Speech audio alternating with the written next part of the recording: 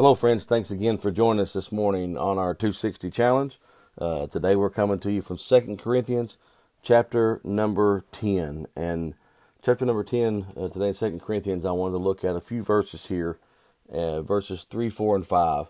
It says, "For though we walk in the flesh, we do not war after the flesh.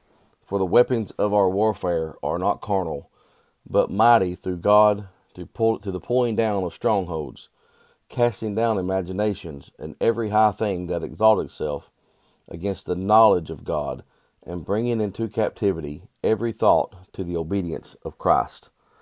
This is saying that although we live in a natural realm, we don't really wage a military campaign, so to speak, and we don't really fight that way.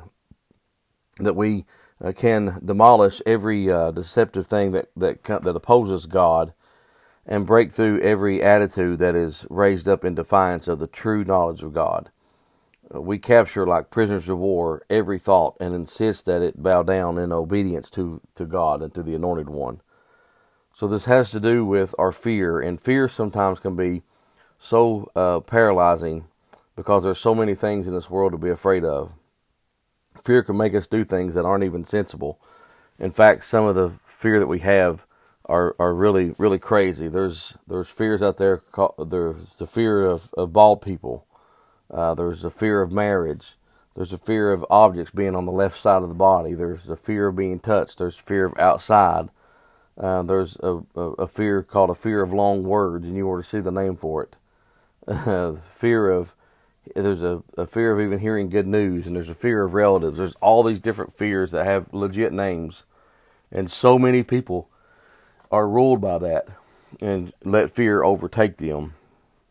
But understand this: God has given us a prescription for fear. In 1 Timothy 1:7, it says that we have not been given the spirit of fear, but of power and love and of sound mind. So what does that have to do here with 2 Corinthians 10? We don't fight the spiritual with the natural. If we're faced with a spiritual enemy, we need a spiritual weapon. And at times we've been afraid of things that never really have any basis for our fear.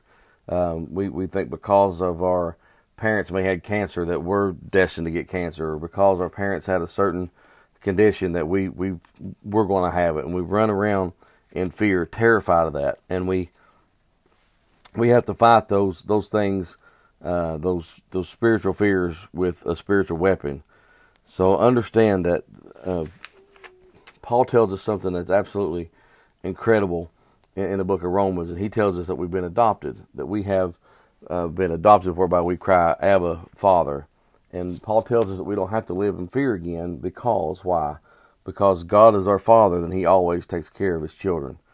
Paul says that the spirit of fear is kind of seeking to blind us and hide the fact that we have a Heavenly Father who sees us and protects us. Every time we let fear control us, then we are kind of giving up our right to cry out, "Abba, Father." We're giving up our right to see ourselves in that relationship with God and being a children to Him. I read a story about a man that was on a plane. It was a plane that was en route to Boston and had terrible weather, and the plane was really taking a beating, and everybody on board was in panic and wondering if they were going to reach Boston.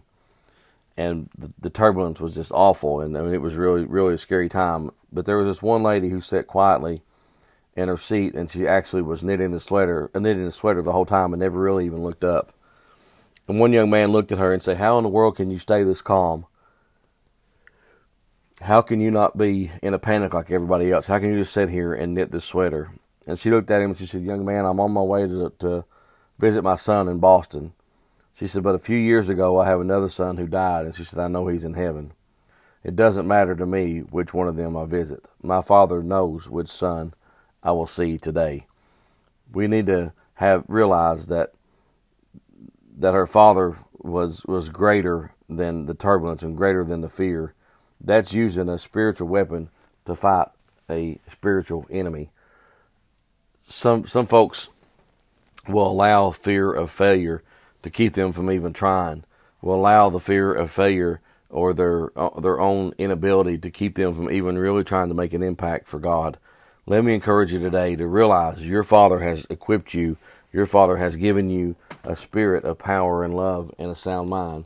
And notice in verse 5 in 2 Corinthians 10, it says, casting down imaginations and every high thing that exalts itself against what? The knowledge of God. That literally means that these things that's coming against you doesn't want you to know God, doesn't want you to know who God really is. And that's what fear is all about. When the devil gets you to give in to fear, he's really saying you don't really know who God is, because God is able to help us to overcome any fear that we have. And every time we allow fear to win, it's something that goes against the knowledge of God. I pray today this will be a blessing to you. I pray today that you'll have the courage to do something miraculous for Him. I pray today you'll have the courage to tell someone about His awesome and wonderful and amazing grace that saved a wretch like me. God bless you.